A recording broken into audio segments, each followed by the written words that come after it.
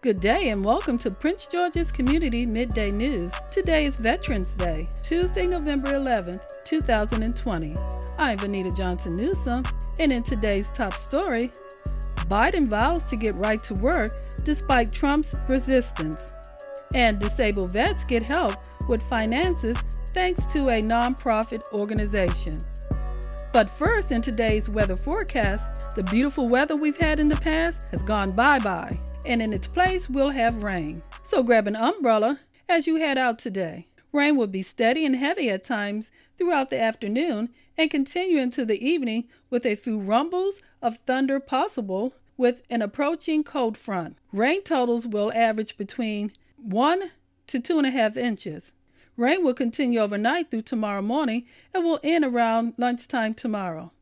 Temperatures today will be in the high 60s or the low 70s. That's the weather. And in today's news, Neil Augustine with WTOP News has reported that the decline in child abuse reports during the COVID-19 raises concern in Howard County.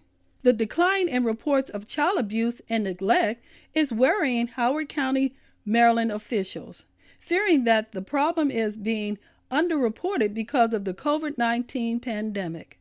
County Executive Calvin Ball said that throughout the pandemic, we've seen the cracks and ripples in our society exacerbated, and most of the child abuse is frequently reported to us from our school system.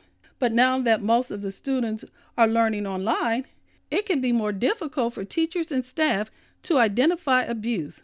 Ball, joined by Child Protective Services and law enforcement officers, said the reduction in reports is unlikely to be driven by an actual decline in child abuse because they don't have access to the children and may not be easily able to see signs of physical and mental abuse.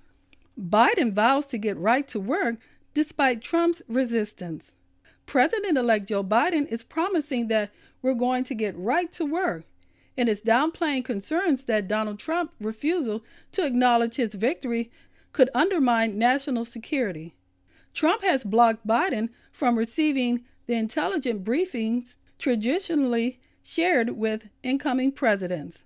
The National Intelligence Director said it cannot begin engaging in President-elect Joe Biden's team until federal agencies start the process of transition, which the Trump administration is delaying. The office that oversees the U.S. intelligence agency said it must follow the Presidential Transition Act, which requires the General Service Administration to first ascertain the winner of the election Trump is contesting. Asked about the Republican resistance on Tuesday, Biden said it doesn't change the dynamics at all and what we're able to do. He said additional intelligence briefing would be useful, but we don't see anything slowing us down, quite frankly. Disabled veterans get help with finances thanks to a nonprofit organization. Christy King with WTOP News writes how there is assistance for disabled veterans with the help from the nonprofit advocacy group named Disabled American Vets, or DAVE, that helps veterans with health care, disability, unemployment, education, and financial benefits. Any disabled veterans who's lost their job because of the pandemic can fill out an application with the advocacy group that has grants available to help them pay their bills. We have already provided $2 million in grants to over 7,000 disabled veterans who's lost employment, said Edward Reese Jr., Executive Director of DAVE.